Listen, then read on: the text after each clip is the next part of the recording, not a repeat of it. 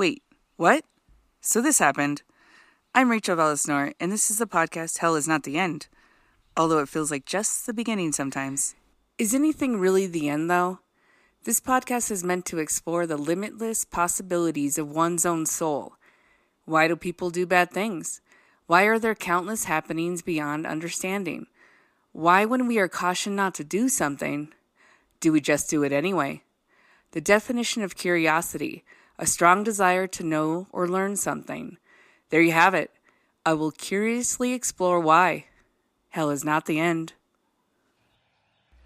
Robin McLaurin Williams was born on July 21st, 1951, in Chicago, Illinois. His father, Robert Fitzgerald Williams, who was a senior executive in Ford's Lincoln Mercury Division. His mother, Lori McLaurin, was a former model from Jackson, Mississippi, whose great-grandfather was a Mississippi senator. Robin had two older half-brothers, one paternal and one maternal. His mother believed in Christian Science. Robin and his father believed in the Episcopal faith. Robin would credit his mother for the influence on his humor. He would try and make her laugh for attention.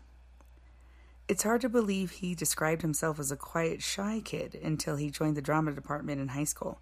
His friends remember him as a really funny kid. When Robin turns 12, his father is transferred to Detroit, Michigan. The family lived in a 40-room farmhouse on 20 acres. He excelled in every school he attended and was even elected class president once. Since both his parents worked, Robin was partly raised by the family's housekeeper. For a time, the housekeeper was considered Robin's main companion. At 16, Robin's father moves the family to Tiburon, California. By the time he graduates from high school, he is labeled most likely not to succeed, and of course the funniest. After high school, he goes on to college and study political science. He would end up dropping out of college to pursue an acting career. He studied at community college for 3 years. His acting professor knew that he was going to be something special. So much for most likely not to succeed. In 1973, Robin attends the Juilliard School in New York City. Only 20 students in the freshman class would be accepted that year, along with fellow student Christopher Reeve. The pair would be the only students accepted into an advanced program at the school that year. William Hurt and Mandy Patinkin were also students in the same class. Christopher Reeve would describe Robin as a person with so much energy, like an untied balloon that had been inflated, then immediately released. Great description. To say that he was on was an understatement. It was no shock that Juilliard School wasn't the perfect fit for Robin. It is such a conservative school that it may not have suited him for long. He was super spontaneous, improvisational, and so off the cuff. Perhaps shocking to some, but impressive to others. Robin and Christopher remained close friends up until Christopher's death in 2004. In 1976, Robin's stand-up comedy career begins. In the San Francisco Bay Area at the Holy City Zoo, a comedy club, where he worked his way up from tending bar. San Francisco, California was a part of a heavy drug scene and sexual revolution in the 1960s, and by the late 1970s, it morphed into the comedy renaissance. In 1977, Robin moves to Los Angeles, California. He continues his stand-up career in comedy clubs, including the Comedy Store. He was noticed by a producer who asked him to appear in one of his shows. That same year, he performed at the LA Improv for HBO.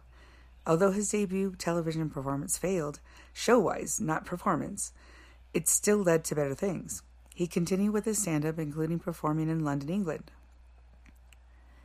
With Robin's success, he appeared in a sitcom named Mork and Mindy from September 14, 1978 to May 27, 1982. In the late 1970s and the 1980s, Robin will star in 3 HBO stand-up comedy specials. He will also win a Grammy Award for Best Comedy Album for a 1979 show called Reality, What a Concept. David Letterman would comment on Robin's talent that he came in like a hurricane. David also was doing stand-up when they first met and knew each other for 40 years. Early in his career, Robin stated due to stress, he did indulge in drugs and alcohol. Although he maintains that he never used drugs or alcohol while performing, he admitted that he was often hung over from the night before. He also used cocaine, and it often made him quite paranoid while on stage. He was described as intense, manic, and beyond energetic. Robin's own biographer referred to him as dangerous, referring to his mental state, that his stand-up comedy kind of defied analysis.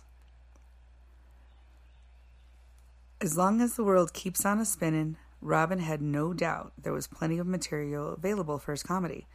He was accused of stealing jokes in a competitive industry, but he adamantly denied this. Although some comedians claimed their own particular jokes were indeed stolen, other comedians defended him, knowing that a slight duplication of others' material was almost inevitable in their world, and that it probably happened all the time. In 1980, he appears in the movie Popeye. Although it was not a commercial success, it had nothing to do with his performance. I still watch that movie to this day, and I think it's hilarious. The song still gets stuck in my head. I've also passed the love on to my kid, who still watches it too. In 1982, he appears in the movie The World According to Garp, a more serious movie that highlights his diversity as an actor. In 1987, he receives an Academy Award nomination for Best Actor in the movie Good Morning, Vietnam. In 1989, he played a teacher in Dead Poets Society, earning him yet another Academy Award nomination for Best Actor. In 1990, he played a doctor in Awakenings. In 1991, he played Peter Pan in Hook. In 1997, he played a therapist in Good Will Hunting. The role that won him an Academy Award for Best Supporting Actor. In 1998, he played a grieving husband in What Dreams May Come. In 2002, he played a murderer on the run in Insomnia. Also in 2002, he played an emotionally disturbed photo development technician in 1 Hour Photo. His acting talents are so obviously diverse. He could be funny, caring, and disturbing, while earning sympathy as an actor. His characters were relatable. He made you want to root for him. He would also lend his voice to several animated films, like Disney's Aladdin in 1992. He played Genie. He also is credited with a couple of stage performances. Robin was married 3 times to Valerie, Marcia, and Susan. He liked running, The Legend of Zelda, anime, and bicycling.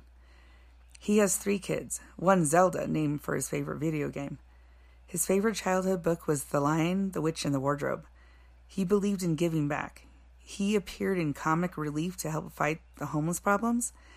He fought for women's rights and veteran benefits. He traveled the USO circuit. In 2009, Robin was hospitalized due to heart problems. He had surgery to replace his aortic valve, fix his mitral valve, and correct his irregular heartbeat. It was reported that Robin was suffering from severe depression right before his death. His third wife, Susan, has stated that he was sober before his death and that he had been diagnosed with early stages of Parkinson's disease, Lewy bodies, information that he wasn't ready to share publicly. Robin started suffering in October of 2013, bringing him fear, anxiety, stress, insomnia that morphed into memory loss, paranoia, and delusions. It's like he knew himself he was losing his mind. On August 11, 2014, Robin takes his own life. He hangs himself in his Paradise Cay, California home, after suffering from anxiety and depression. No illegal drugs or alcohol played a role in his death. The Lewy bodies attack your brain, a type of dementia that affects the sleep, behavior, cognition, movement, and regulation of body function. It seems to me that Robin was and is still so loved.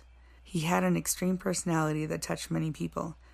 His personality was so strong that it didn't deserve the ending that it got. I personally like many of his movies, and I just realized the information that I read didn't even mention Mrs. Doubtfire. Shout out to that movie. So funny and so caring and relatable. In a way, I probably wouldn't have gone about my life exactly like Mrs. Doubtfire, but hey, you never know. My hope is that no one has to live in fear, ever. As always, I will never give up and read the signs. Special thanks to all the reading materials I could get my hands on, internet mostly. Thanks to wikipedia.org. Thanks so much for listening. I am Rachel Valesnor, and this is the podcast, Hell is Not the End.